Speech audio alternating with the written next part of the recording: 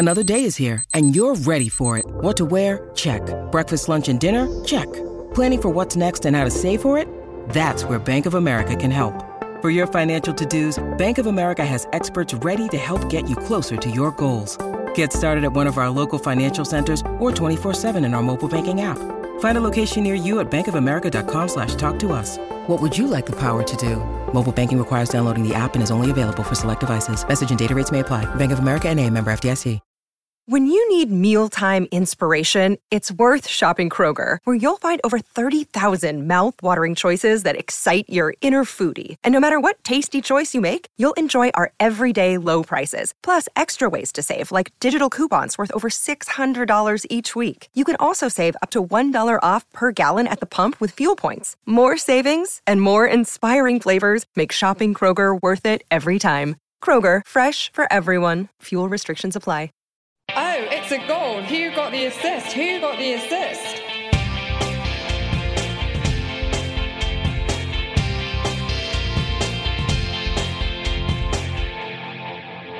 Hello. So we finally made it. Yes, it's the end of another season and the end of our, I say our, I probably mean my, don't I here?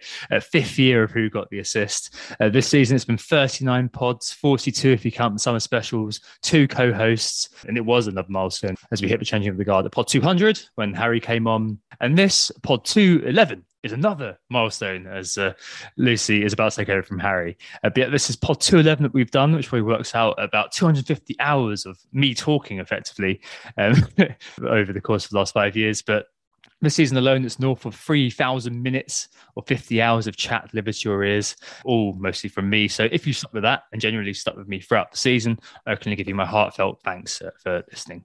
And I can honestly say this is the first year where I'm kind of glad that it's all over, albeit there was one final exciting day on the last day, which gave me a reason, or reminded me at least, that fantasy football can be a great barrel of laughs every now and again. Speaking of barrel of laughs, great fun was had at game week 38. The FPL meets in London on Sunday. Incredible turnout. I think we got about 70, 80 managers, something like that, Harry. And I was a little bit worse for wear towards the end. I'm glad we didn't do this pod on Monday because I'd have sounded incredibly hoarse, or as my girlfriend says, like a man. And I hope I was able to speak to everybody who was there before mentioned getting worse for wear. But yes, I had the pleasure of meeting up with Harry, for whom this is his swan song, as I mentioned, as co-host, having gainfully stepped in to great effect, picking up the mantle from Anthony. What seems like quite a while ago now. It was only about 11 pods, wasn't it? How are you doing, Harry? Yeah, good, thank you. Time has flown by. Unlike you, I could have done with a couple more game weeks, both because I've enjoyed being on the pod so much, but also I've had quite a few good game weeks on the bounce that I might have hit my targets if we'd have had an extra couple of game weeks. But we'll get into all of that in the usual parts of the pod before we go into a little bit more of a reflection of the season today. So we are Who Got the Assist. You can find Tom at WGTA_FPL. You can find myself at FPL_Harry. We will do season reviews, the final mini league roundup, announcements for next season.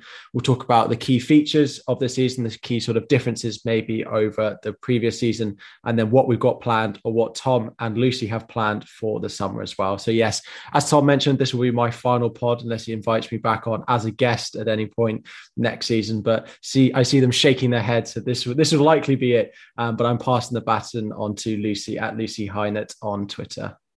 Hello, everyone. I'm here. On the basis of this season, I'm not sure why I'm here or why Tom indeed invited me. And he's wondering exactly the same thing, but he's too polite to say so. And Harry's thinking, well, good, I've got no competition whatsoever. But I shall make up for a lack of points with some enthusiasm, at least for now, for the summer. And then, we can just sit in a barrel of depression for the next few months thereafter. But I'm looking forward to it. Good. I hope you're looking forward to it, that's for sure. I'm really looking forward to having you on. And we'll get into the sort of mushy goodbye stuff in just a little bit. But first, let's do the end of season reviews. Let's kind of mention how we did in game week 38. Maybe give a little bit of an overview of how we've done. I suspect that I've come bottom of the three of us, I think. I'm sure, Lucy, you're saying you've done badly, probably not as badly as me. On the final day, I've got 84 -4. I brought in Vardy and Visser. I sold Saka and Richarlison, so that went okay. Overall, pretty decent day. Martinelli, who I started, got 12 points. Elsewhere, pretty decent returns all around. I captained Kane over Son, so I could have scored a little bit higher. But yeah, overall, 220k, another year in the wilderness for me, sadly. I'm not going to make a sob story excuse, but I will reveal that I've been a little bit emotionally checked out since my partner and I had a bit of a personal tragedy in February. It really put everything in perspective a little bit. And if it wasn't for the pod, new listeners, I think I probably wouldn't have kept playing this year. But I mean, that aside, it was still a difficult season, put marked by COVID, and also, as usual, some bad 50-50s.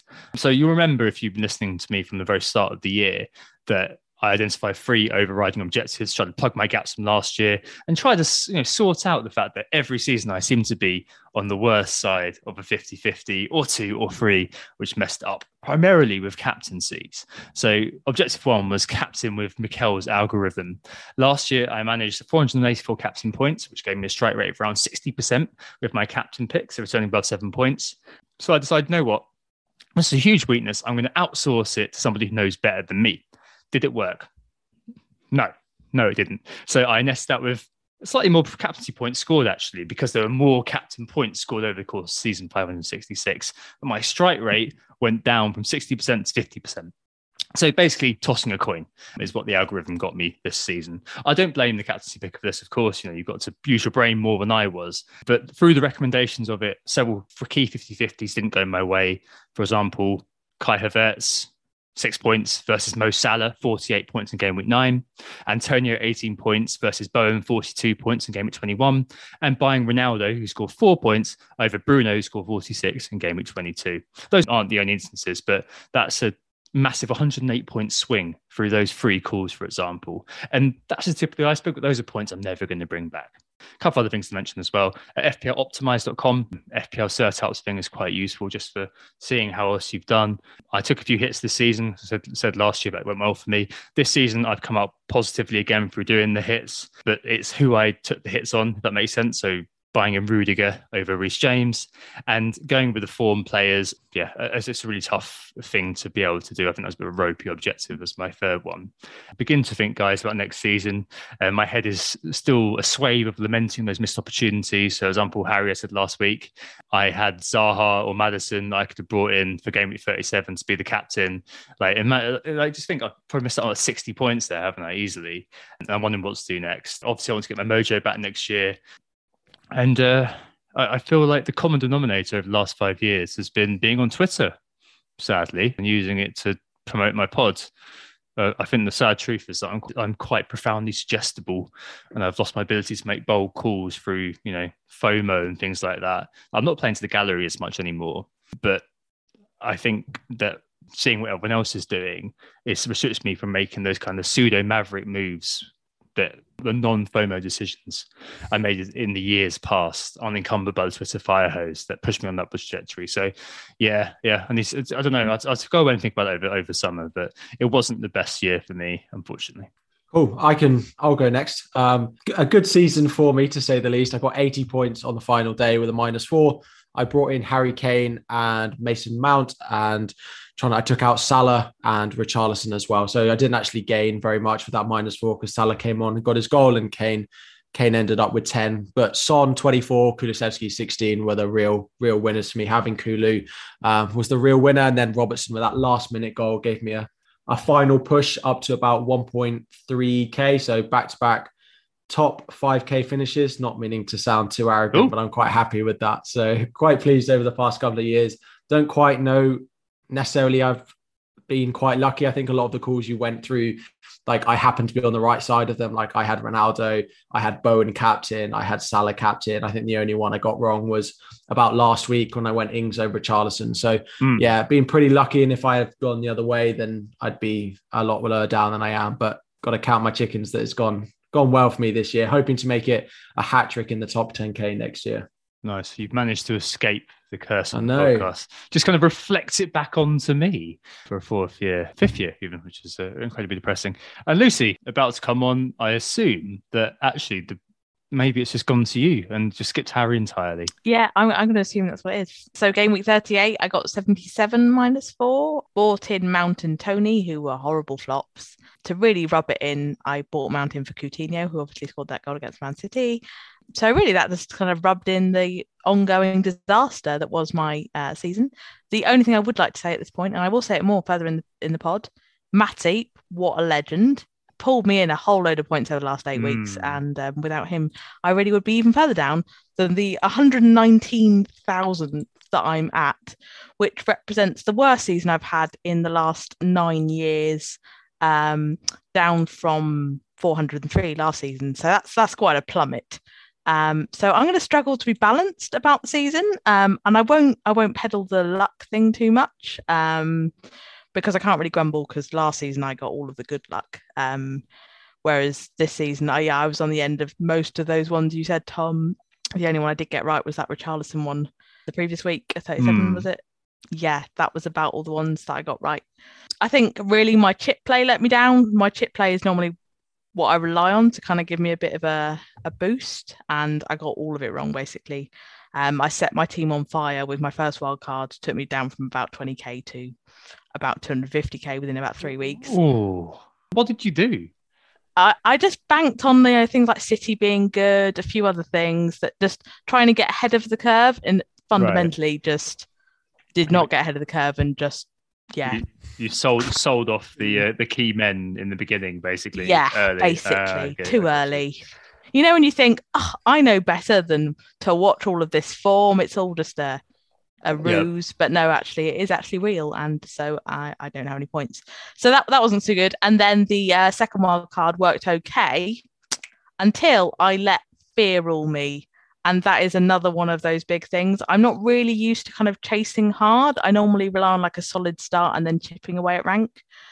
Because of the aforementioned wildcard disaster, I spent the season on a big chase. I'm not really great at chasing. And I did that thing that it's quite embarrassing to say, but I did Son to Kane for a hit just before Son went on that big run. Yep. Having watched Kane get all of those goals and being like, Son, you're so rubbish. And knowing that I was on a chase, I took the gamble, which really was the final nail in the coffin. So that would be my big learning of the season, is to just go with what I've made and kind of like back myself, because I just watched people captain Kane and basically got a kind of the fear on and didn't really know what to do about it. I realised my mistake, started to correct, so I started to kind of go more with stats-based kind of gut calls and less on ownership and stuff, but it was way too late by that point. And then I got more bad luck just to top it off. I think we'll talk about it more later, but I think, this was a season that rewarded kind of not just luck, but a bit of opportunism and a bit of aggressive play, and it's really not my game, and it really showed, I think. So, not really great. But I feel like I should probably quit complaining, given it was as bad as yours, Tom. It's all right. I think Kane versus Son, we'll come on to that later. But wow, I looked back at this earlier on, and I got in Kane on my 24 wild card, paired him with Salah. I had no way to get to Son, basically. And at the end of the season, I lost 70 points through not owning Son, because the impact was 100% every week on the FPL Optimize. So I was literally just a willing punch bag week after week to Son owners. The last 8 game weeks, Son scored 108 points, I read, whereas Kane scored 69 points. That's without captains. And then when you look at a couple of key moments, so game week 32, Kane scored 10 points, Son scored 21. And in game week 35, Kane scored 6, Son scored 19. Like a couple of those kind of things just make what's a small difference that you can really kind of defend, have a really absurd outcome, which is quite brutal. But anyway, hopefully this won't happen again, but I'm sure it will happen next season. I'm sure I'll be here again lamenting my bad luck, whereas I'm sure Lucy will not be in this position, because after all, what goes around comes around. And maybe I'll have next 5 years and I'll do well. Who even knows? And speaking of people who've done well, though, and let's just do the Final Min League update of the campaign. And it was fairly close, but as hinted last week, Brett Taylor, I Love Lamp T, has won it. 2830. Brett has achieved 79 points on the final day through captaining Kane. He wins the league by, I think it's about 21 points, actually, something like that. Yeah, it's 21 points. Brett actually ended up third, which is pretty damn good, Brett. Incredible stuff. He beat out quite a few managers, actually, who have been in and around the top 10, the top 5 for quite a while. In second, Joachim Lengroff, Artenista, 81 points for Joachim. 2809 he got, which saw him finish ninth in the world. So amazing stuff for Joachim. In third, 18 points behind Joachim is Troy Hope, who finished 24th overall. Got 83 this week, -4. Captain Son brought in Kane and brought in Madison. Erstwhile leader, I think the man who was leading throughout the season, unfortunately on the final day, just fell down just a little bit. Let's Hakon Mangersnes, Excel 11. 59 points, unfortunately, for Hakon, so not the strongest final game week, but still manages to finish 42nd in the world and finishes third in Norway. Wow, what are you guys eating? Actually, I know what you're eating. You're eating tacos. In fifth, Chris Turner, our friend from Net That Hall, he finishes 122nd in the world, 85 -4 on the final day. Ryan Mackey gets 68 -4, goes down from 5th to 6th, but still ends pretty well. Top 200 is not a finish to be sniffed at. In joint 7th, it's Bruno, number 1, James Coe, with an 88 points this week, and Mouche Arnaud Thirion, 85 points -4 for him. They both, again, do pretty well this season. Not to be sniffed at, really think finishing in 202nd. I think they both finished that. In 9th, Vagon Kart FPL, Santosh Krishna enters the top 10 on the very last day, 87 points for Santosh. And rounding up the top 10 this season, it's Priyansh with a team name that I'm not going to try to pronounce now. He ended up 275th in the world with his effort. 71 points this week for Priyansh. Very well done, everybody who ended up in the top 10. Ridiculous effort. And there are loads of people kind of hanging around the top 10, the top 20, who I've mentioned quite a few times, like Steve Jones, Vince O'Sullivan, Ozin Kerwan as well. I'm sorry that I messed up your name all season. I need to just say that. Please get in touch to tell me what your name actually is at some point. Right. And the final thing, I think before we get into the main meat of it, say thanks to Harry for joining on the final kind of 10 game weeks of the season. We're not going to go into playing some sort of sentimental music, but I remember being very impressed when you came on for your guest piece, and I thought you spoke with both reason and concision, whilst knowing that you know what you're talking about by performing very well. And you've been a perfect compliment to me because I'm none of those things. Neither reasoned, concise, no one know what I'm talking about. But thanks so much for coming on. I've a huge debt of gratitude for stepping into the void. And with Anthony, unfortunately, having to depart a little bit early and finishing the season with me. Thanks for putting up with me being late to many pods as well. It's been quite busy. And catching all those massive curveballs I've thrown at you this season. And yeah, it's been real. And I'm sure we'll have you on next season in some way, shape, or form.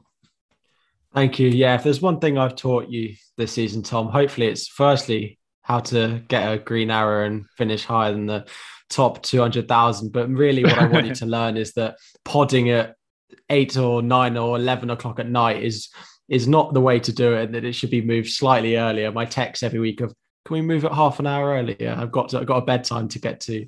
Don't seem to go down, but slowly but surely I weared him away throughout the season. But yeah, thank you very much for having me on. I really enjoyed it. I spent so much of my time thinking and talking FPL. So to have a platform to come and do that has been great. Really enjoyed it. And I'm sure, Lucy, you will do an even better job next season. I don't think I will, but I will keep chipping away at those bedtimes because I also need my beauty sleep. So, you know, that we won't be having any 11 p.m. pods. No, I don't think we're doing that anymore, but hey, we'll see. But yeah, really looking forward to joining Lucy next year, or Lucy joining next year. Either way, either's true. I think we'll try to do some sort of intros to Lucy during the summer, but she's an excellent FPL manager, as I'm sure you may know if you've been on FPL Twitter, speaks brilliantly, but she's maybe a little bit less nice than Harry. So it's going to be very interesting to see what the dynamic is next year. I'm really looking forward to it. Right, okay, let's put that in the bin and move on to season discussion just after this break. Who got the assist? Who got the assist? Right, so we're back after that love-in, which is a bit uncharacteristic. I don't like doing those. Keep them very, very short. To discuss the season that was, the season that recedes in our rear-view mirror, and have a few chats about some particular things we noticed about 2021-22. I think the pandemic panic is probably the big thing that may have kind of infiltrated consciousnesses this year. I mean, Joshua Biggs at What the Big C did ask us, has FPL gotten harder or not? And he said that this season was kind of one of his worst finishes ever.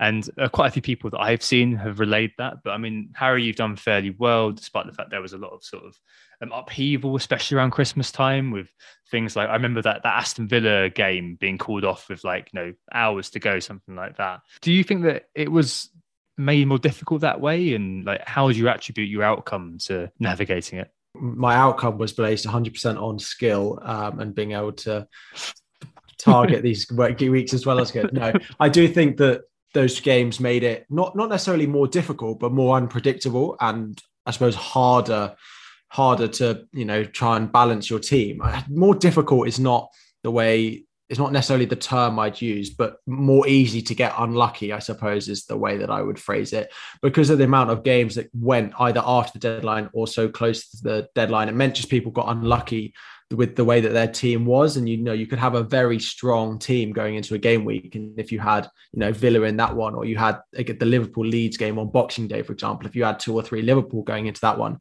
suddenly you were thrown completely off. And I'm not sure difficult is completely the right word for it, but I do think it made it much, much more unpredictable than we had. And I suppose maybe more difficult to plan might be the way that I want to put it. It was particularly that game week, I think 18 to about 26 period.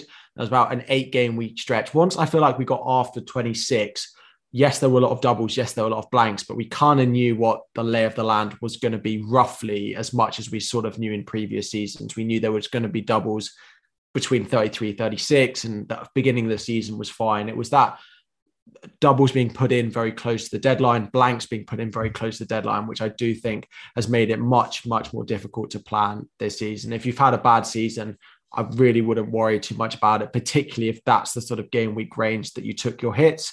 If that's the sort of game week range that you had to play your chips to try and counter this, then I would really, on the side of caution and giving yourself a hard time ever about FPL, but particularly this season as well. In terms of the game getting more difficult, again, we've spoken a lot in the community about, do we need to move the goalposts of the top 10K to make it wider and bigger? And I don't think that's ever going to happen. I think people always talk about the top 10K as this elite sort of finish, the target that people work towards. But I think the sort of top 50K finish, the top 100K finish is being looked at with a much more sort of acceptance and much more light on it than it maybe has done in previous seasons, just because of the amount of engaged people there are, the amount of content there is, the amount that people are consuming. Means that you've got to be on your top of your game. You get these 50-50 swings, which are being punished more and more, because instead of everyone in the game picking between 5 things, which means if you pick the wrong one, you have the chance that the other 4 go wrong. Everyone's so engaged that they are now pretty much picking A or B as the best 2 options. So it is so split now, whereas it was being more a bit diluted the previous season. So I think it's only going to get harder as we go on, with more people playing the game, with more people becoming more engaged. And this is definitely not the season to judge you on. Although if you can judge me on this season, everyone listening, that would be fantastic.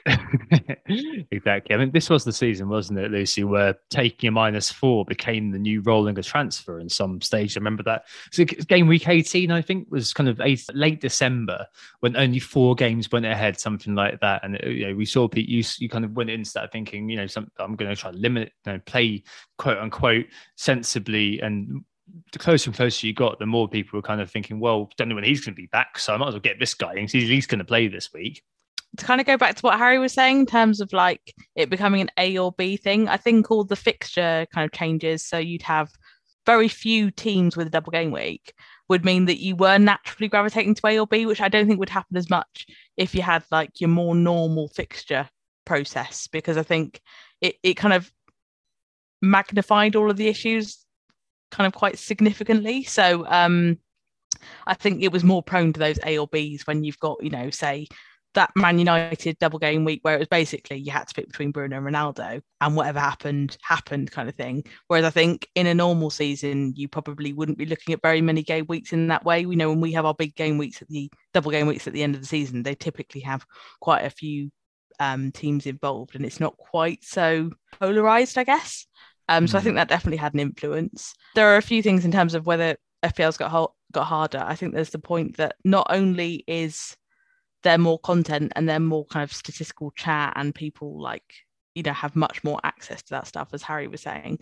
I think there's also the kind of a wider kind of football conversation around statistics. I think you'll see in your average football coverage a lot more kind of stats-based stuff than you saw 5 years ago.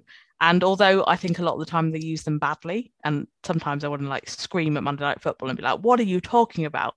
I think the fact is that the average football fan now is a lot more aware of what XG is, kind of more meaningful statistics than they would have been 5 years ago. So that just brings up your standard of your probably top 100k, as well as all of the other stuff that's going on. And I think that's going to make it a more challenging environment. The other thing that I noticed on the whole subject of watching football and football stats and stuff, in the pandemic, I was watching a hell of a lot of football. Like, I couldn't go anywhere, and there was a lot of football on telly in the UK. Now I can actually go somewhere and enjoy my weekends and try to pretend that Southampton don't exist. More on that later. But also, there just isn't the availability. So I realised kind of halfway through the season how much I'd been relying on watching a lot of football.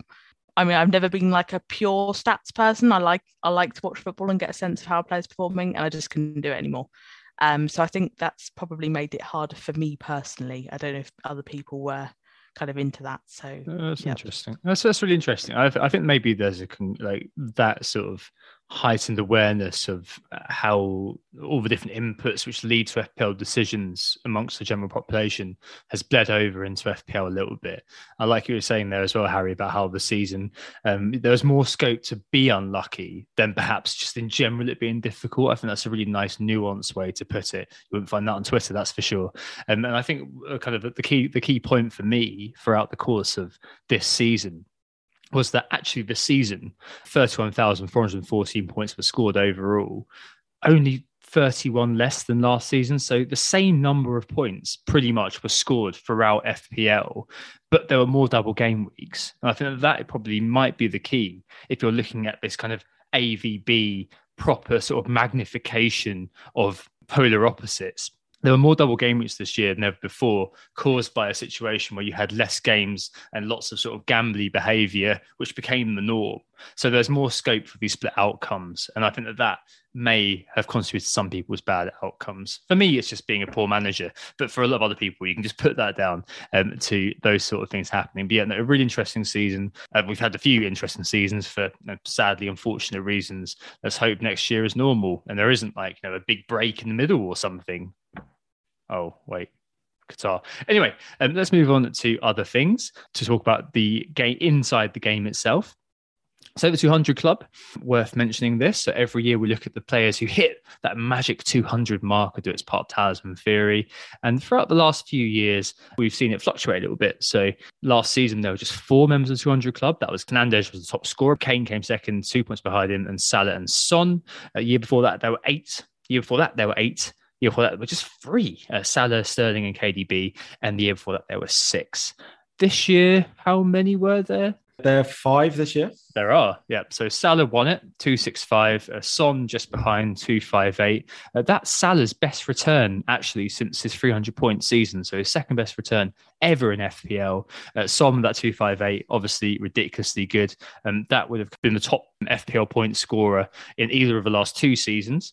Trent, a distant third in 208. Bowen, who we'll speak about, I'm sure, in a little bit, 206. And Cancelo just limped over the line with 201. KDB and Kane. KDB, yeah, they just came short, didn't they? Honourable mentions for those two, 196 and 192. This season, again, it wasn't the kind of season that we saw in the past when you had 8 different individuals who were all smashing it. For example, 2019-20, which I'm sure a lot of you remember. De Bruyne was top that year. That was when he was quite cheap. All of us owned him. Salah, Mane, Vardy, Trent, Aubameyang, Sterling, and Martial, who absolutely smashed it during Project Restart, all occupied the 200 Club. I don't think there's too much to say on this one this year, actually, apart from to home in on Bowen, who we'll speak about later on. But just an interesting one to just mention there. But the forwards, I think, is the key one to just dig into a little bit, because it was a difficult season, wasn't it? And I remember, Lucy, when you came onto the pod to do a handover. I knew you were going to say this. I knew it was going to be mentioned. Carry on. You tipped the forwards to recover, and they simply didn't, did they? No, not even close, not even remotely. And I thought I'd got away with it, but no, of course, from the annals of your mind came that. I think the mid-price strikers in particular were an absolute abomination. I'm talking Ings, Watkins, Antonio. By the way, Antonio, what the hell happened there? Three double-digit hauls in the first 3 game weeks, and then he just went off radar completely, despite not getting injured, which I kind of assumed he would at some point, but didn't really. But yeah, the mid-price strikers, and then of course you had Calvert-Lewin in a relegation battle that no one really expected at the beginning of the season. I can't really get my head around how bad they were, and I can't see that they're sustainable, like in the sense that it'll happen again, because I don't think those clubs can put up with strikers that don't score any goals. Like they've got to get a tune out of them one way or another. And then I think we also saw Liverpool and City in kind of transitional tactical periods where, so you didn't have Firmino as the central striker in the same sense they had been in previous seasons. You kind of had Mane start up front, Jota start up front. They kind of, changed things around quite a lot. And obviously City didn't replace Aguero and just went with no kind of recognised centre forward, given that Jesus, didn't really step up, did he? Until Jesus just played right wing all the time, really, didn't he? So I can't, given that Haaland will be coming at City, I can't see that staying like it is. So I'm gonna once again try and insist that this won't be like this forever. If it is like that forever, then we're probably gonna have to look at either a recategorization of players, although they just panicked last time that happened and put Sam Maximan as a striker, which was a bit bizarre. Yeah. Or we're going to have to look at maybe a restructured squad where you don't need to fill 3 striker spots. I don't know. Could it be the end of 3-4-3 maybe? Yeah, I think 3-5-2 has to be the default start next season, unless you've got reason to believe. The problem is, every season they will try to counterbalance this by dropping the price of the strikers. So maybe they'll tempt us in with some tastily price strikers, given that I think we'll see a lot of very expensive defenders. Yeah, I say it before every season, and I'll say it again, that I think 4-4-2 is the most reliable way to get a good start, because it's easier to predict a defender at 5 or 6 million that's going to score points than a midfielder at 5 or 6 million who's going to score points, or a forward at the same prices. There will be cheap mids and there will be cheap forwards that score points. But if you looked at what's most reliable, that I could say, I reckon I could pick 5 defenders who would do it, and I'd probably get 1 out of 5 midfielders or forwards that would do it. So again, especially when we've seen, and we'll talk about defenders, but I like the idea of a back 4 again starting the season next season as I have done for the past 2 as well. Not next week, please, Harry, no. Yeah, no, I think that's really interesting. So I did have a quick look at this today. I've had very little time to do this sort of thing. I looked at this season for forwards versus last season for forwards, and forwards scored 269 points less this season than they did last season. Percentage-wise, in terms of the overall points scored, that's not changed that much. So 14.4% last year to 13.6% this year. What did happen, though, was forwards scoring over 100 points declined by a fair bit in real terms. So 19 forwards last season, including the likes of David McGoldrick, remember him, scored over 100 points in 2019-20. Only 14 scored this season. McGoldrick scored about 3/4 of those against Chelsea in one match, didn't he? He did indeed. But he still got to 100, the magic 100, didn't he? And I think Lucy's kind of right in what she was saying, that there are a few reasons why this happened. The drop-off of many of last season's go-tos. So Watkins and Vardy, 2 good examples. Last year, Watkins got 168 points down to 133. Vardy, 186 to 133. Patrick Bamford, another one I'd add to the DCL mention. Patrick Bamford got 194 points last year. We've forgotten about him completely because he's only scored 28 this year and simply not been around. And suddenly you've lost loads of points from these vital individuals in the bracket, and they simply weren't replaced in the forward bracket in FPL. Players who would fill the gap didn't step up for a mix of influences, and a little situation where literally only Mr. Harry Kane was of any interest to us. Outside of, Richarlison recently and players like that, in and out. Emmanuel Dennis says hello. And the only other forward to finish in the top 10 was Cristiano Ronaldo, who limped into 18th. He was outscored by the likes of Alisson and Lucy's man, Joel Matip. And Ronaldo finished second on 159 points. He would have finished 6th last season for forwards, which says it all, really. It really wasn't a good year for the forwards. But a good point there to raise the spectre of Haaland. I mean, Harry, do you think that Haaland being at Man City, I don't know if Liverpool are really going to change unless Salah or Mane maybe gets reclassified as a forward, but do you think Haaland could retip the balance here, or do you think overall the forwards are due a resurgence? They're due a resurgence, and I think that it will be the template to start with one of the premium forwards, because, if Kane starts well or Haaland starts well, people will talk about squad structure, spreading the money around so it's easy in those opening weeks to move to one of them. I can't see Haaland not doing well. I really can't. And I know people talk about Pep in his first season with players taking it a bit easy. We saw it with Grealish. We saw it with Sterling when he joined as well. First season with Mahrez, he eases them in. I just can't see Haaland being that player, especially given how they've not had a forward and don't have someone to play there at the moment. Again, we'll talk about it, but when you look at the likes of Kane, Son, Salah, Fernandes, if he's gonna go down in price a little bit, Mane in there as well, it's going to be so difficult to say that I'm definitely going to own Haaland game week 1 with De Bruyne in there as well. I'd be a brave man to say that I'm not going to do it because I think, again, we see what the ownership of these players are like early on. But if they have a sea of green in their opening 6 fixtures, then there's no chance I think we look past him. And I do think he'll do well, given the way he plays, the way he's sort of bullish on the ball. He could suit the Premier League quite well, I think. Yeah, hopefully there's no Bundesliga tax and hopefully he stays injury free. But yeah, even though obviously the data is ridiculous, elite finisher, etc., and so on and so on. I'm interested in your question, in your kind of the point you made there, Lucy, about reclassification as well. I think this year, you're right that they kind of thought, oh God, we haven't got that many forwards, so we're going to reclassify lots of St. Max and move Aubameyang back to being a central striker. Do you think that there should be more reclassifications, or do you think it's just been a fallow year for the forwards due to the things I described? I'm reluctant to say there should be lots because I thought about this for quite a long time and I can't think of many obvious ones that aren't classified correctly if we're using the same structure as they always used, where you have to be the kind of central number 9 to be classified as a forward.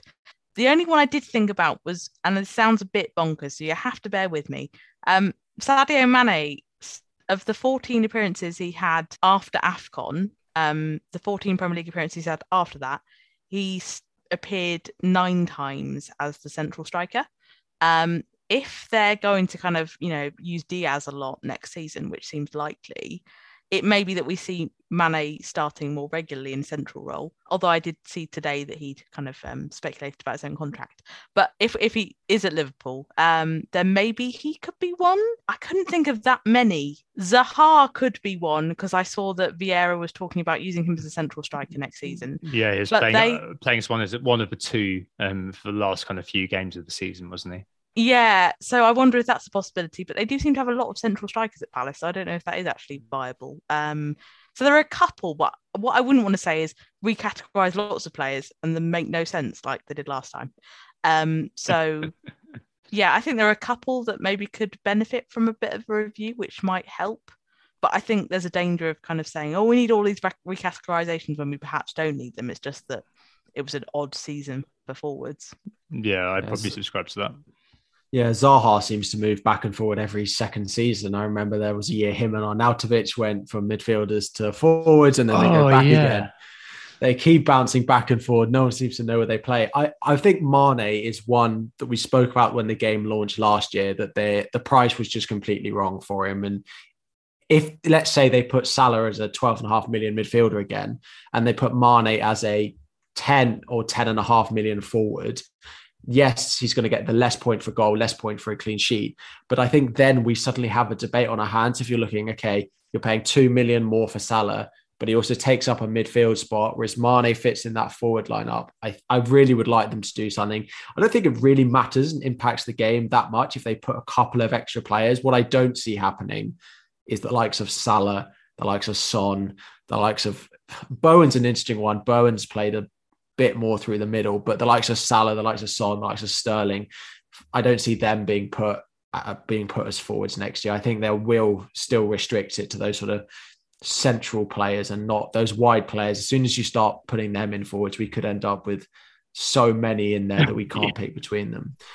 The only thing is that I do continue to debate is why on earth does Salah get a point for a clean sheet? And I still think it's most strange part of the game that Salah gets as much of a point for a clean sheet as you do from Kante or Declan Rice. And again, they're not going to, I can't see them adding another position. And people have spoken about adding a wing back position, adding a defensive midfielder position. I don't see that happening.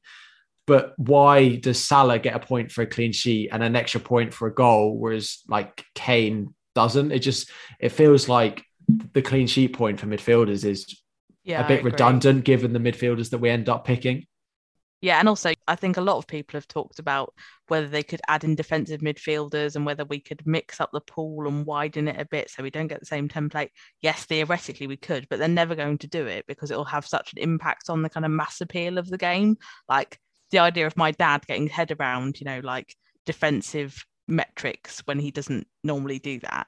Just it's never going to happen. It would change too much with the fundamental mechanics of the game. So they're not going to do that. So it's about tweaking what already exists. And I think you're quite right about the clean sheet point making no sense under the current structure. Cool. That's interesting in terms of thinking about it, but I just don't think it's ever going to happen. You're right. It's also about simplicity being the name of the game. And also, I really like the idea of forcing a choice between Mane and Salah. That's been one that I've been banging on about for many years. Would they ever listen to me? Absolutely not. But I'm sure that would be one that I think many would like, even though it is kind of, it would be, people could say, oh, it's quite spurious, but just jimmying the game, like changing the system a tiny bit, a sense of difference within the system could be really, really interesting. Just on that, again, the other one, Salah versus Mane, is what they're going to do with Son versus Kane next year as well. Again, like we've had Son being cheaper than Kane, so a lot of people have often started with them. Son has had an incredible season. When we talk about player of the seasons, I will bang on about how good Son has been, particularly in the second half of the season. But please stop, again, it's too painful. But for me, there's no reason why like Son should be any cheaper than Kane, especially if he's a midfielder. And again, if they price them both at 12 million next year, it would be such a debate. Again, Son gets a slightly extra point for a goal. He's probably going to score slightly less goal contributions than Kane you'd expect. But I think, again, if they make them the same price, I just want them to make us make a decision with some of these and not make it really easy like it was with Salah versus Mane this year.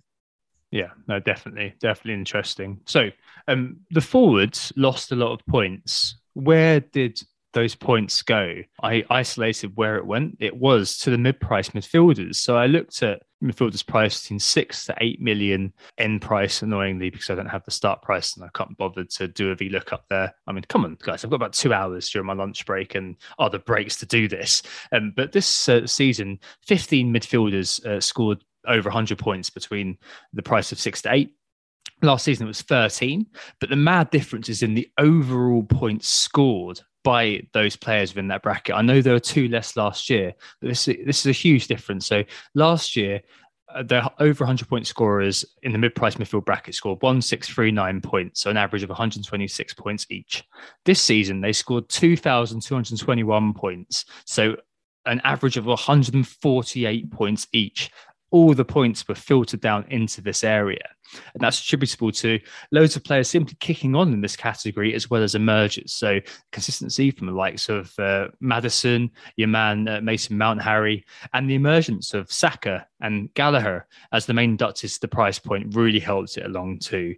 And the forward meltdown basically meant that 5 midfielders, we've kind of all intimated, was massive this year. And catching these players at the right time was key as well. And the big example, of course, is Jared Bowen, who last season did appreciably well. I think he got about 150 points, something like that. But from that to 200 points, really kind of elevated this category, didn't it?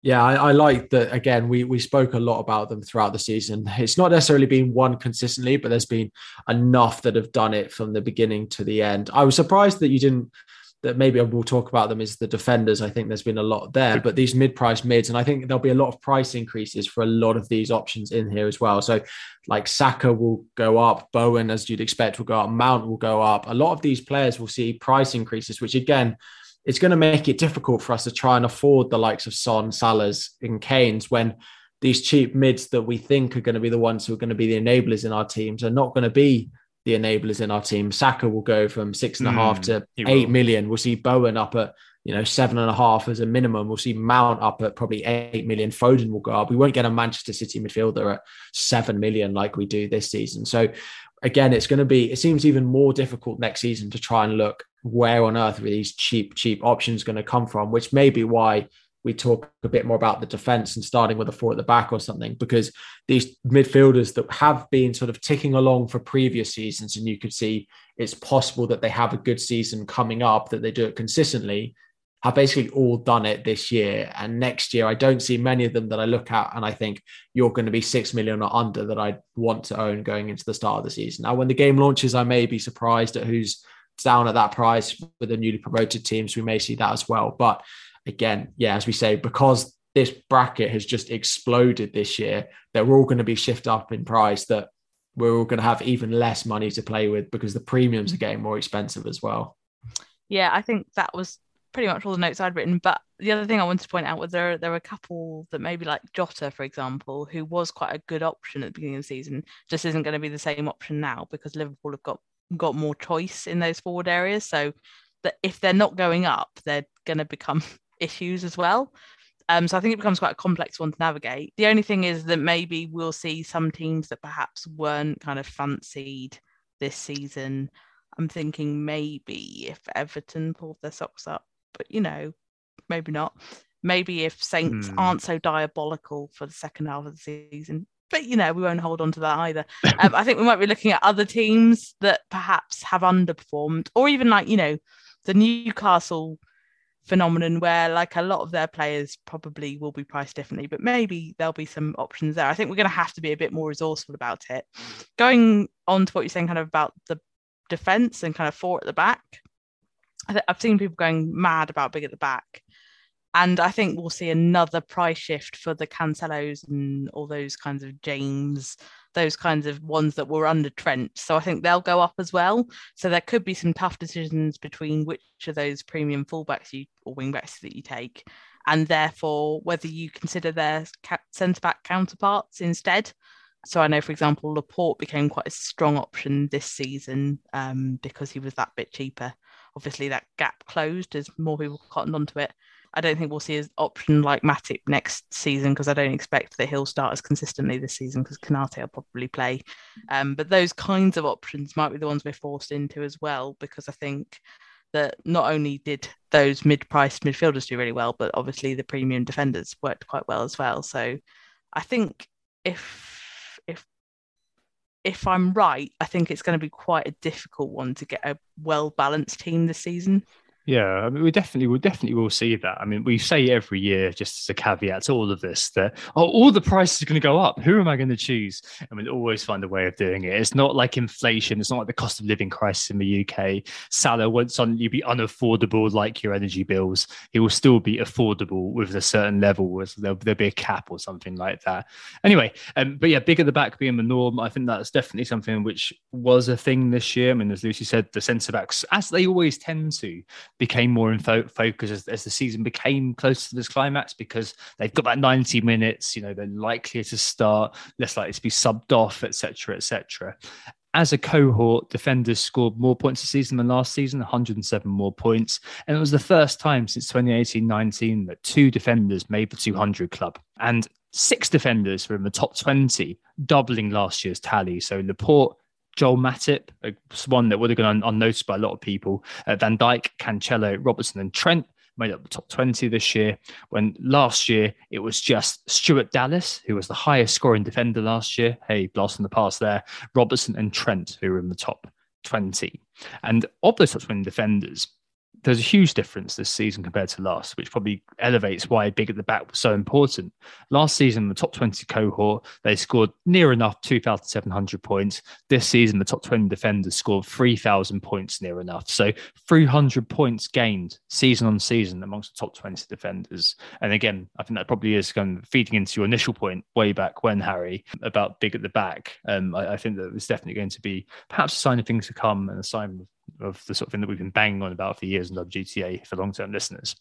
Yeah, definitely. I mean, I finished the season with 5 defenders. I do think there's a possibility that there are some that maybe we haven't seen be that consistent this season. I'm thinking, where's the Spurs defense going to be priced at going into next season? Sessegnon, Doherty. So maybe they're, cheap options in defense who are not going to get quite the same price increase. I do think there's a limit to how far those defenders are going to go. I don't see Trent being 9. I just don't know why. He should be for the points he scores, but I'm just not sure I see them doing it. And if Trent's not going to be 9 and he's 8.5, then Robbo's still going to only be 8. I still think they'll be good value, even at the prices that they are. We're not going to be able to own them all. James again, Rudiger going, but who's going to be in the Chelsea defense, for example? The Spurs defense is definitely the one that I'm looking at, thinking much are they going to stretch this? How much is Sessegnon, Reguilon, Doherty if he's on they?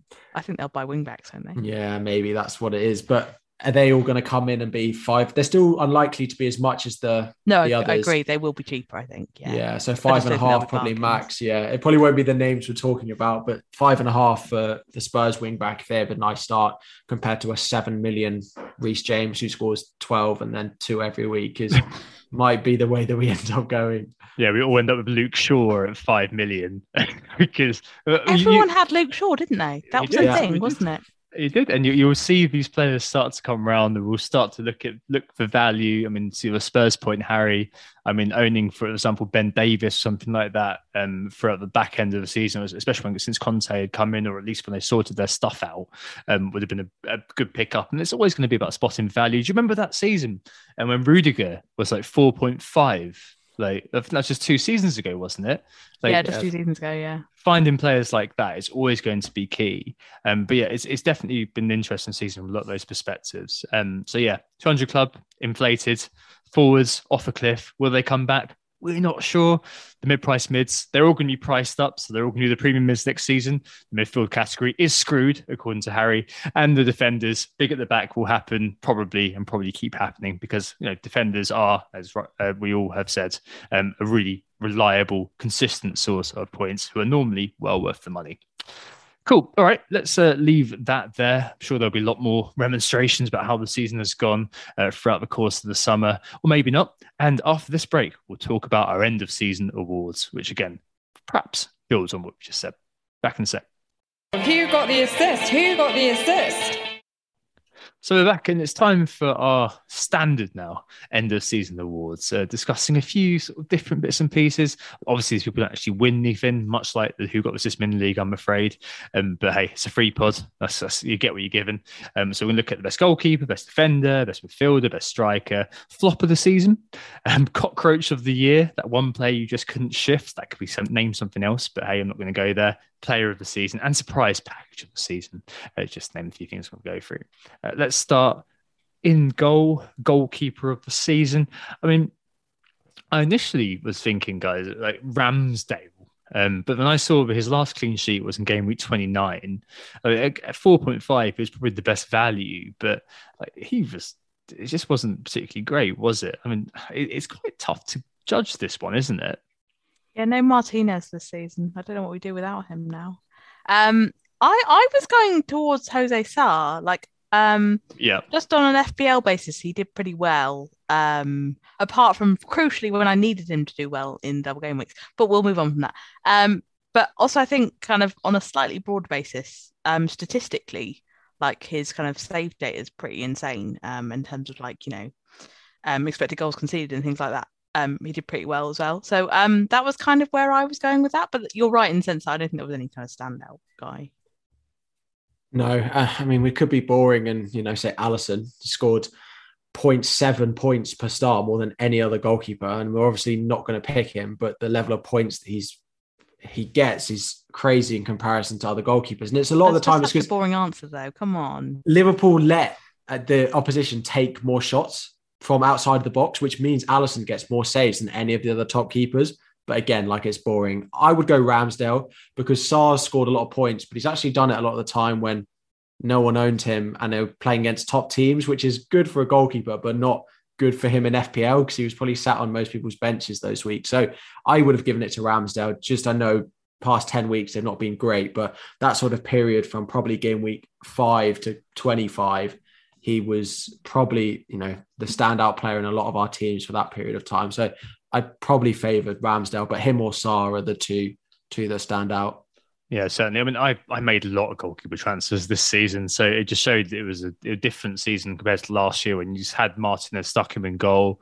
Past years when you had Nick Pope, Tom Heaton, etc., and so on and so on, when you just owned one goalkeeper and you were happy with them. There was no real sort of standout 4.5 until Ramsdale came on the scene. I'm looking at the data, as Lucy alluded to. The most saves this year was actually Eon Millier at Leeds. Again, he got also conceded the most goals, though, didn't he? He did. He got 141 saves this year. That's the second season in a row he's had that exact number of saves. But he's also the worst goalkeeper in the league statistically when it comes down to expected goals prevented, minus 16.8. So he let in almost 17 more goals than XG would suggest that he should have conceded. At the other end, it is Jose Sarr, plus 7.5. He's, Wolves defenders owe him a great debt of gratitude, and he's miles ahead of the second best goalkeeper, who is Alisson, at plus 1.1. It just shows that he was the standout goalkeeper this season. And it's a decent ratio of clean sheets to saves as well, is worth mentioning. So he was both getting saves and clean sheets. I never owned the guy throughout the course of the season, but 11 clean sheets, 116 saves, probably the best ratio. Although the best per game ratio, intriguingly, was Raya at Brentford, because he missed the tranche of the season. But 8 clean sheets and 75 saves, he came out as the best ratio in terms of that, saves and clean sheets per game. So one to watch next season, that's for sure. I know he's been pointed out by a few other kind of pods on the Planet FPL. I really like Raya too. But yeah, I think it's been Jose. I think on the data, it's probably Jose Sarr. But in terms of how we kind of played the season, I suppose it's probably going to have to be Ramsdale if we're kind of by default nominating the 4.5 who's the best. But I mean, a bit. We can conclusively say it wasn't Sanchez, though, can't we? Which was the big tip before the season started. I think we can. Yeah, he was incredibly frustrating, almost as incredibly frustrating as owning Vicente Guaita. But we're not going to go there. We're not going to mention that name ever again on this podcast. He actually got the same points per star as Ramsdale this season, Guaita. So he should be up there in our discussion, surely, Tom. Right. Okay. That's my educated response to that one, Harry. Move on to the defenders. It's a lot more interesting, isn't it? Yeah, I mean, in the data, there were a couple of overperformers and underperformers. The biggest overperformer this year in terms of expected goal involvement to actual was Robertson.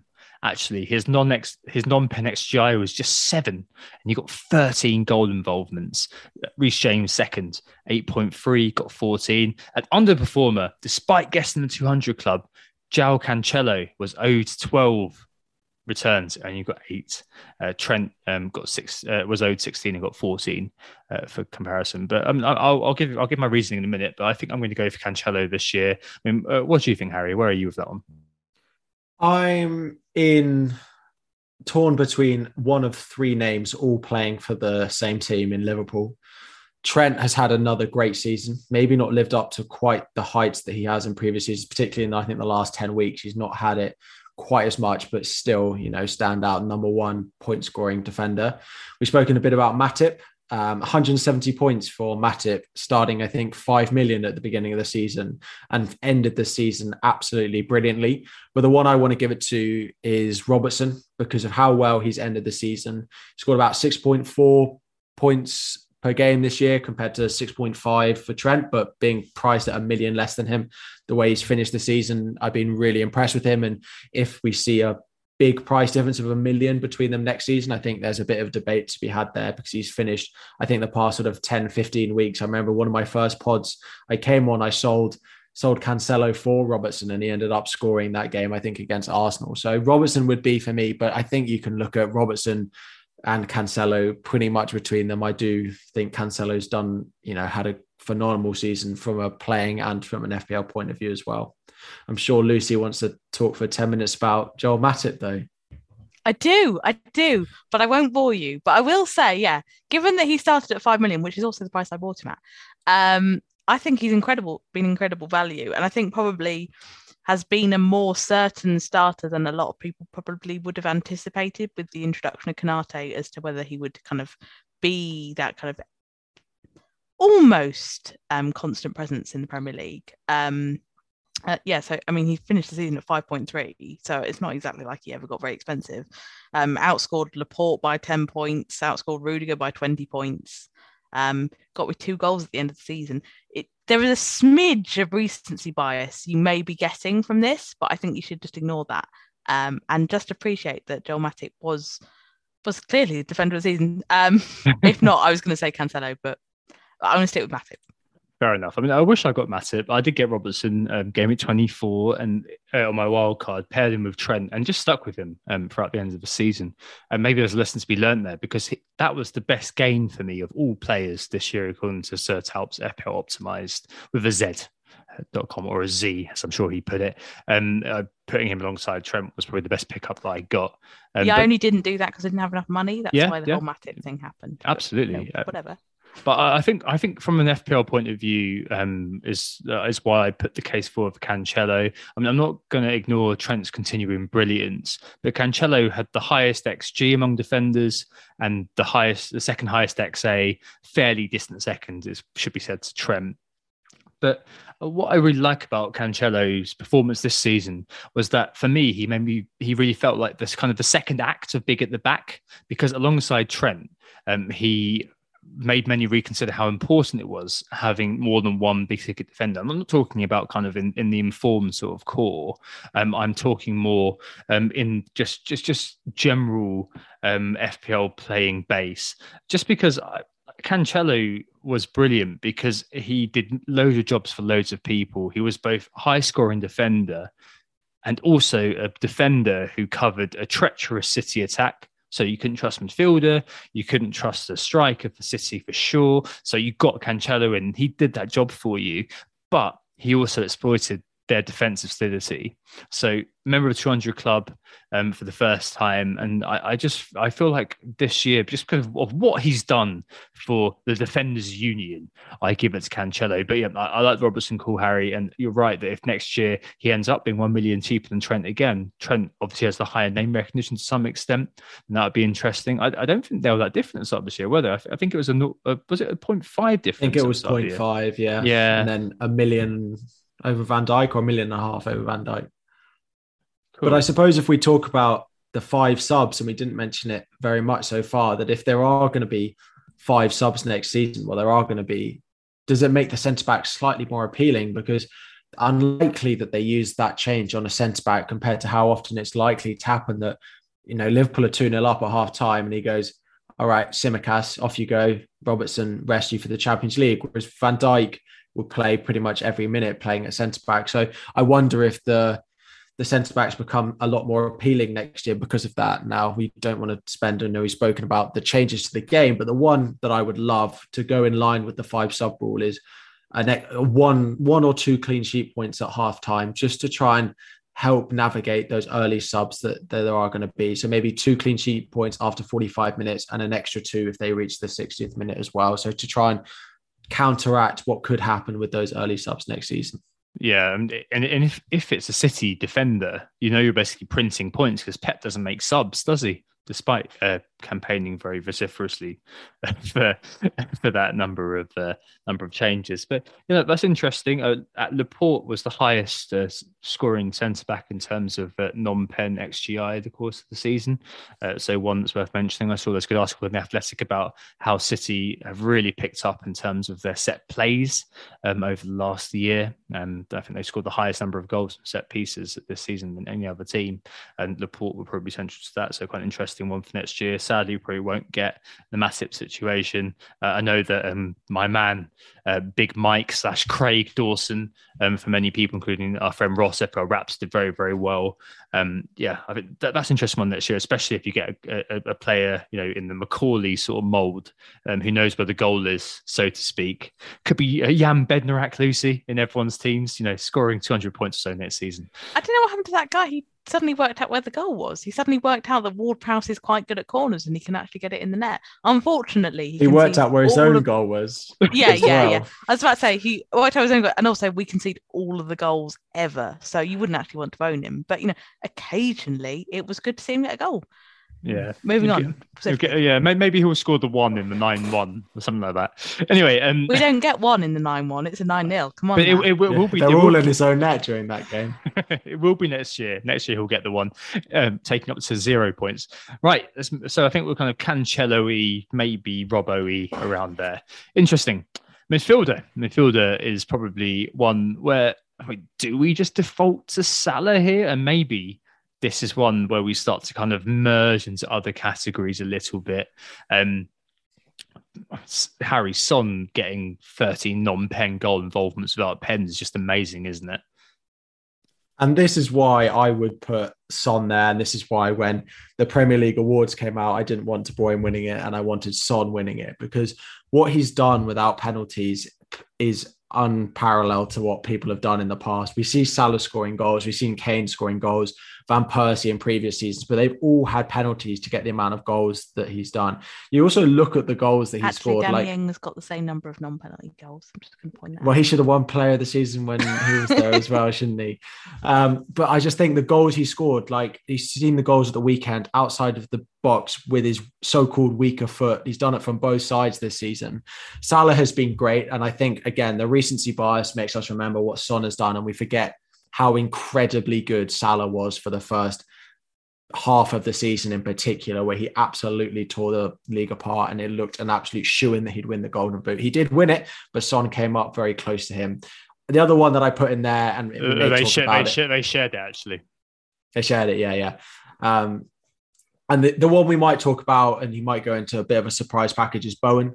And if we're talking a bit about, like we spoke about with Matip, someone that's done a lot better than we expected to, Bowen has had a really, really good season in that West Ham team. Probably not enough to get midfielder of the season, but I think he definitely deserves a shout. But Son would be the one I'd give it for, but I wouldn't disagree with anyone wanting to give it to Salah as well.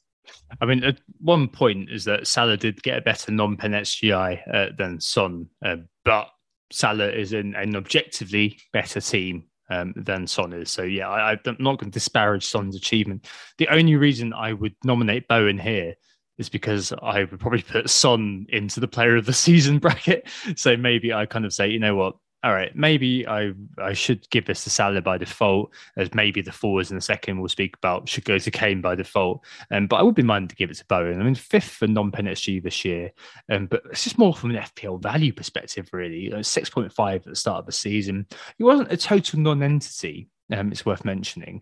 Last year, he managed 141 points. I checked that during the break. And it's just been generally very good to see a player kick on from there. I'd expect him, as we mentioned in the mid-price mids chat, to be priced up a fair bit next year. 8.5, 9, I wouldn't be surprised by for Bowen. I think any 8 or below, he still stays ridiculously good value. I'm just hoping he doesn't kind of get over the radar.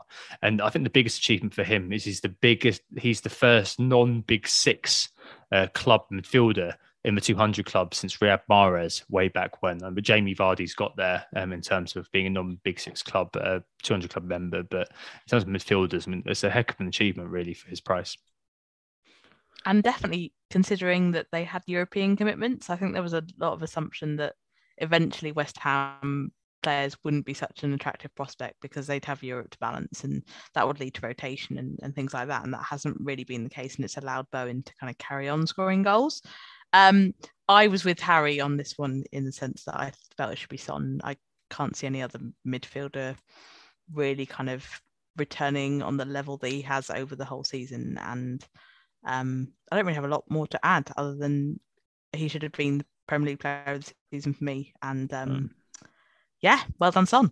Yeah, those things. I feel like those things are done by like name recognition and also loads of City fans who've been paid loads of money by loads of oil money to basically vote in for those.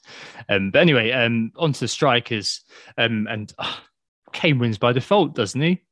Is there any other case for anybody we can build here? I literally put on my notes, can we say no one?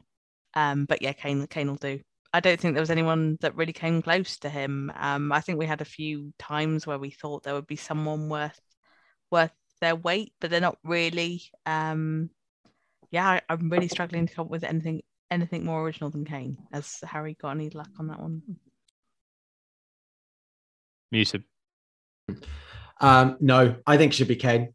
Interestingly, bringing back my very exciting and useful points per start, Kane actually ranks 4th amongst forwards, behind Gabriel Jesus, Ronaldo and Jamie Vardy, none of which reached more than 27 games though, which is why, again, it should go to Kane just for the amount he's done over the season. And you can actually know that the team sheet's going to come out every week and you don't have to worry about whether your £10 million or plus forward is going to be on it. So yeah, I think it goes straight to Kane. Yeah, X-Men's are massive, aren't they? That's the thing. I mean, all of those names that you mentioned, they're the players who, if they start, fantastic. But throughout the course of the season, for various reasons, they weren't in that situation. And Kane always sort of was. And I think it's been a bit of an odd season for Kane, because I think this is the first season that he's actually underperformed in terms of his expected goals. Normally, he's overperformed because of his outrageous finishing ability, but it's just not been the case this season for him. And we were all expecting kind of a real sort of return to prominence for him to some extent. And of course, 192 points, 17 goals, 11 assists is not to be sniffed at all. It's just that this year he probably could have scored a few more. I'm thinking of a lot of times when I was watching on as a Son non-owner and Kane captainer, where he fluffed a couple of chances, and then you got Son scoring the high XG chance, the low XG chance. Yeah, very, very irritating indeed. But yeah, Kane wins by default, I think, in the striker category. Moving on, surprise package of the season. What do you think, Harry? I have two names down here. The first being Joel Matip. I think, again, we've spoken a lot about him. I won't bang on about it, but the fact that he scored 170 points, no one really expects him to get consistent starts, with Konate being there and the goal threat he's had at the end of the season. He's in there. The other one I've got is Gallagher at Palace. I think, again, recency bias might forget to put his name on this list, but particularly in the first half of the season was someone that a lot of us had quite a lot of joy with, scored, good points against some top teams as well. Particularly, I think we'll remember him doing really well against Man City in that game. So the two I've gone with were Matip and Gallagher. There are quite a few who've had pockets here and there. No one's necessarily done it consistently. Bowen, the other one that we've mentioned throughout, I think he's probably been the standout, but maybe not that much of a surprise. I think looking at Bowen, it was possible that he had a season like this, whereas Matip and Gallagher were a bit more unexpected for me. I think there's a bit of hindsight going on there. I don't think anyone expected Bowen to get 200 points plus. So I put Bowen. Yeah, maybe not 200, but I think it was 170 was reasonable for Bowen. 140 last year. I think 150. I think he was sort of an unknown quantity at the start of the year. Remember, there was the Ben Rama craze at the start of the year, and he was being posited as the main guy by certain individuals in the community, which we will not name here. Not going to do the dignity of. Yeah, I'm not going to do the dignity of naming him. But yeah, Bowen was probably the one who's kind of slightly on the fringes, but I think that his emergence probably has been key. The other one that I just wants to throw in here was Bernardo Silva from October to December, scoring 66 points in 9 game weeks out of nowhere. I mean, that hit me, that hit you, didn't it, Harry? One of those Honestly. players.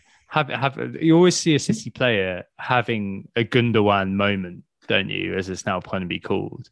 And that was an interesting one, where suddenly a player who was not particularly known for much in terms of getting end products suddenly became the end product king for just a little while. But yeah, I probably agree. It's probably going to be Bowen. There's definitely a shout for Son there as well, isn't there, being the surprise package of the season. Next one, just more fun. Flop of the season. Lucy, who did you have for this one? I don't want to make myself very unpopular with Harry, but I've got Lukaku written down. I think a lot of people thought Lukaku would be one of the people that was shake up the strikers and give us a bit more to work with on the kind of premium striker end. And I mean, he's been terrible, isn't he? I mean, he hasn't played, and when he does play, he looks awful. So sorry about that, Harry.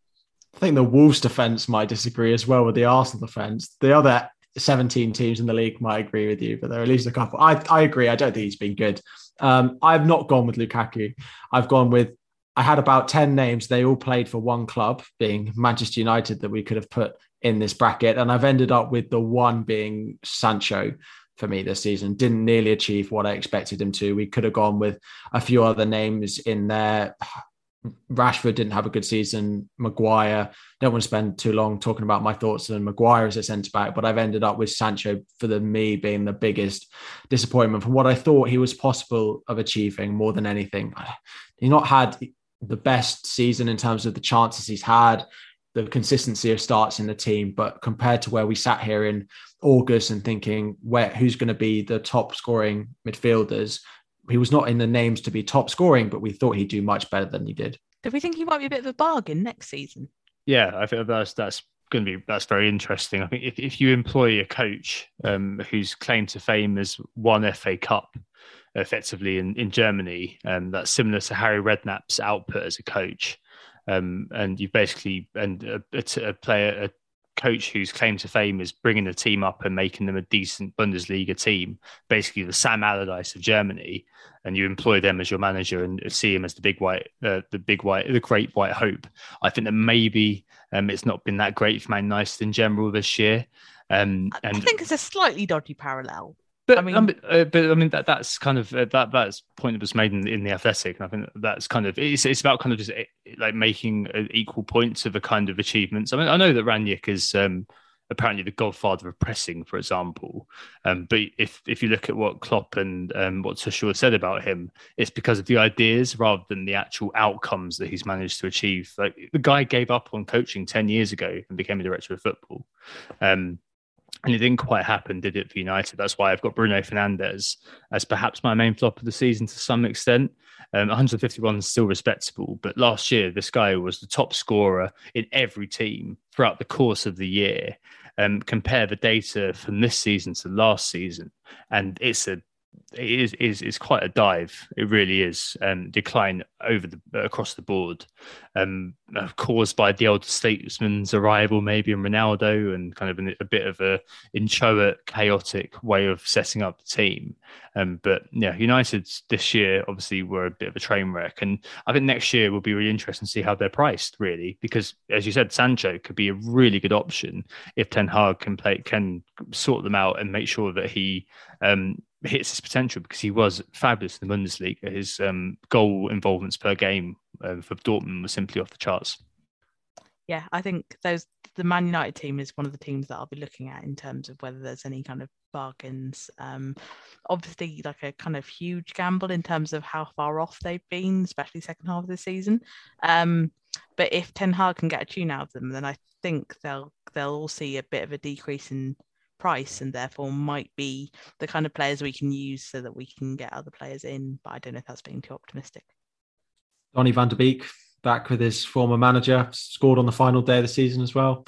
It's written in the stars he's going to have an absolute wonder season. He's going to be about 5.5 million next season as well. Yeah, get him and Frankie de Jong, get Anthony over from Ajax, get the old Bambat together from Ajax. Because how was Van der Beek priced this season? I don't even know, because I never even looked at him. I think it's at 6.5, wasn't he? Yeah, and it will for sure go down. Yeah. Yeah, that'd be an interesting one. I think United in general could be quite interesting. I don't know about the defence. We'll need to see.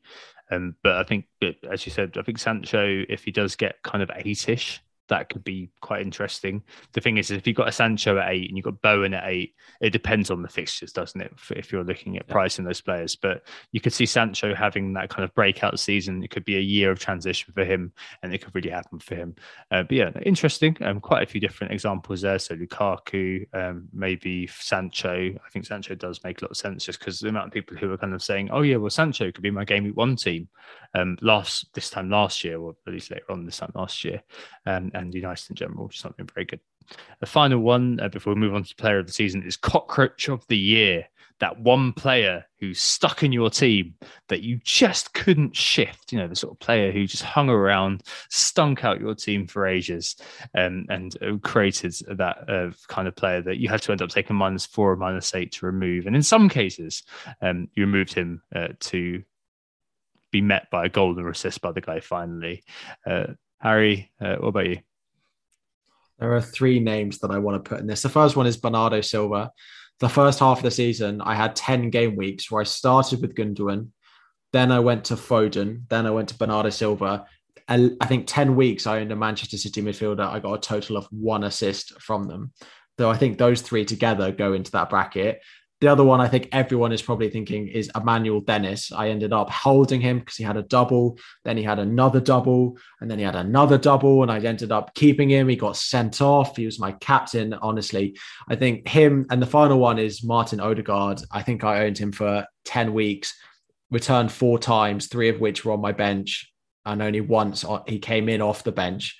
But Dennis is the one that comes. How on earth he ended up in my team for quite so long, because the amount of doubles he had, and he didn't do anything in any of the doubles. has to be the man that I give this award to. He needed to win some sort of award this season. Without any expletives, it definitely is this one that he gets.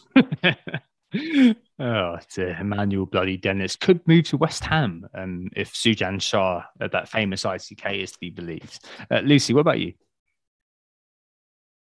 I actually feel quite bad saying this, but it's Breuer, or Broja, or however you would like to pronounce it, but I will be using the Albanian pronunciation.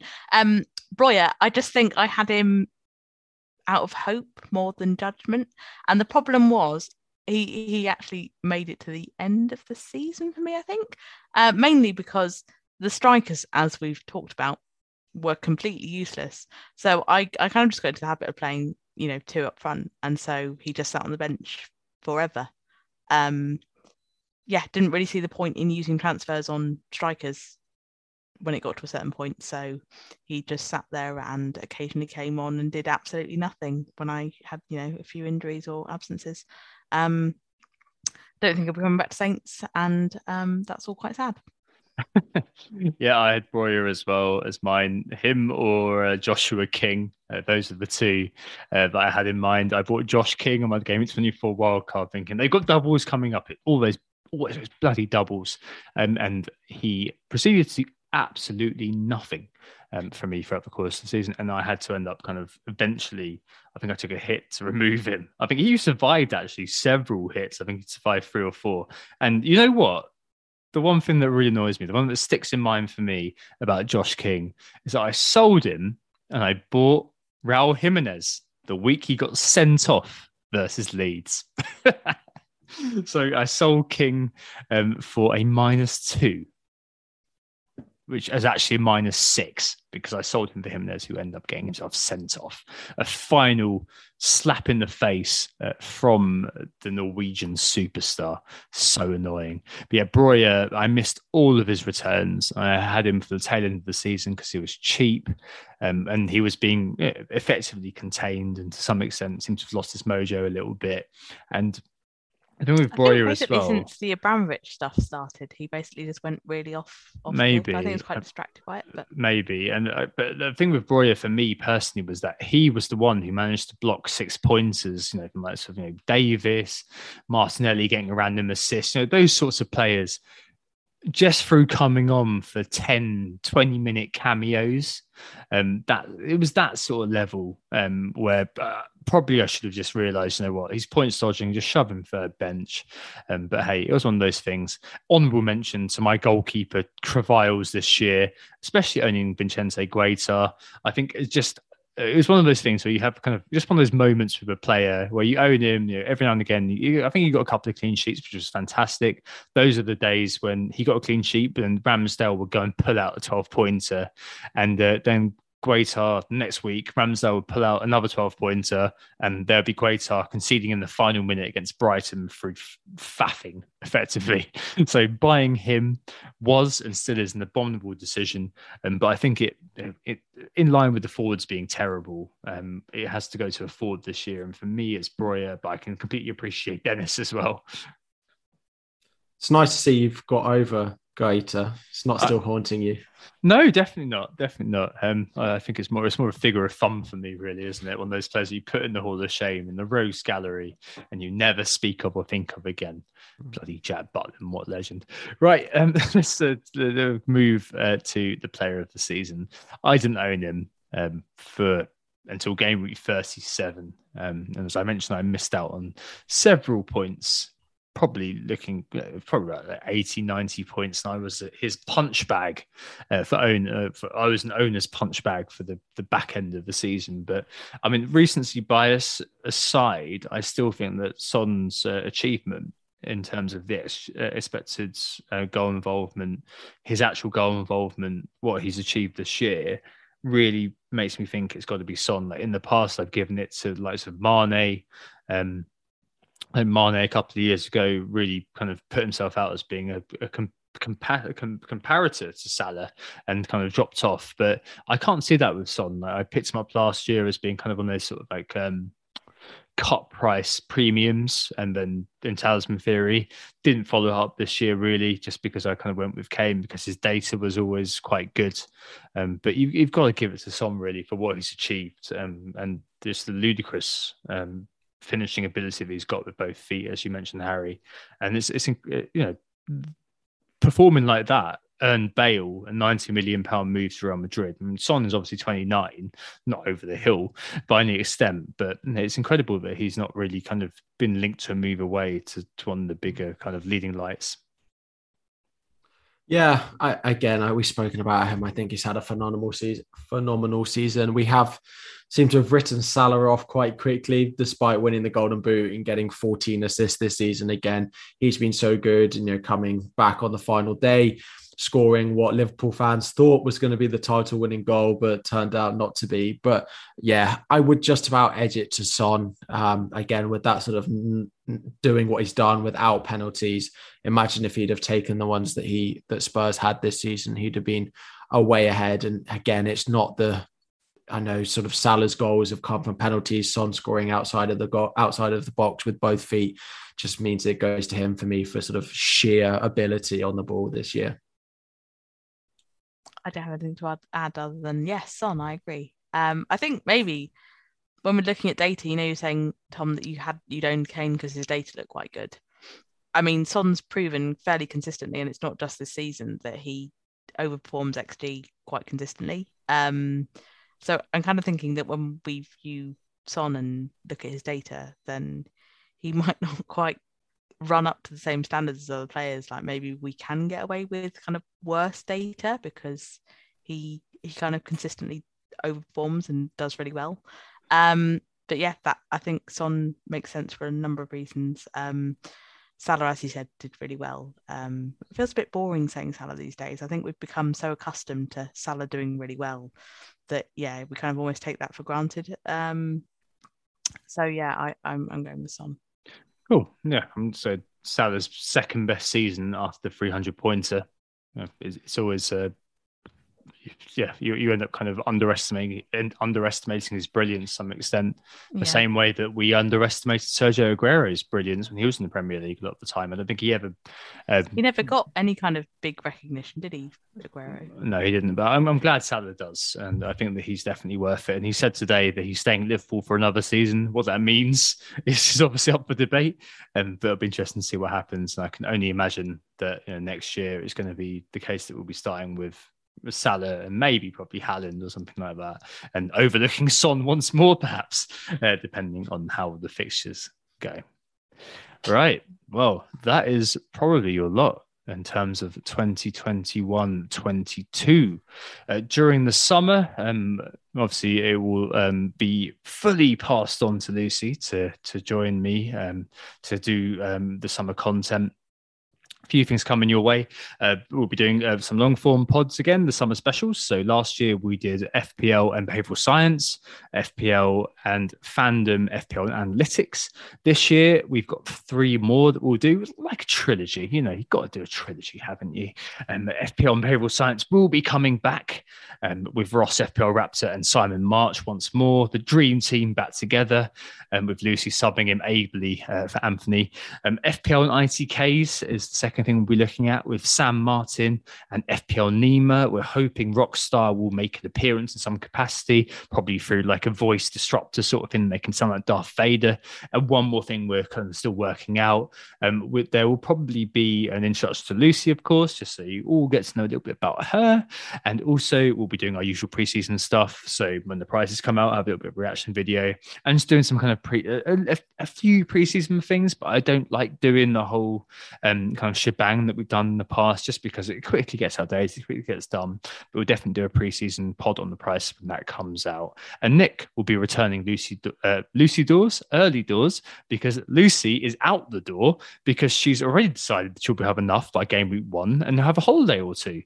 So Nick will be joining me for game week 1, 2, and 4, I think it is, and we'll be kind of popping in and out throughout the course of the season. But it remains to say, thanks very much, Harry, for all your work over the last 10 game weeks, 11 game weeks, 11 pods. It's been absolutely excellent having you on. I've really enjoyed podding with you. It's been very, very useful to kind of just have your views on things. Hopefully next year I'll take your learnings into performing better.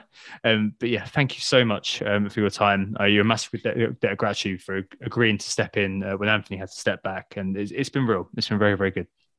Yeah, no, I've really enjoyed it. 10 weeks has been great. I've enjoyed all the pods. Not sure I could do it for the whole season. These late nights don't work well with me, but I pushed through, really enjoyed it. Again, turning back to the YouTube live now to see how that goes next year. But I will be listening in to see how you, Nick, and Lucy get on next year as well. It's going to be quite I mean, I could just seen Harry's got some great insights. So this will be a bit of a intimidating kind of thing to step into, but I'm looking forward to it. And based on this season, I will say that the only way is up for me. But then again, there's a podcast, so maybe it's not up, but we can only hope. But looking forward to it. I'm sure it won't be that bad. All right, one last time. Thanks for listening. We were Who Got the Assist. Hope to assist you throughout the course of the series, and thanks so much for listening. Enjoy the break, and we'll be back with you during the summer months, and definitely when things start to ramp up again. We're all off to enjoy a really nice break. Harry, it's been a great 10 weeks, and to all of you, thank you very much again for listening, and we'll speak to you very, very soon. Goodbye. Oh, it's a goal. Who got the assist? Who got the assist?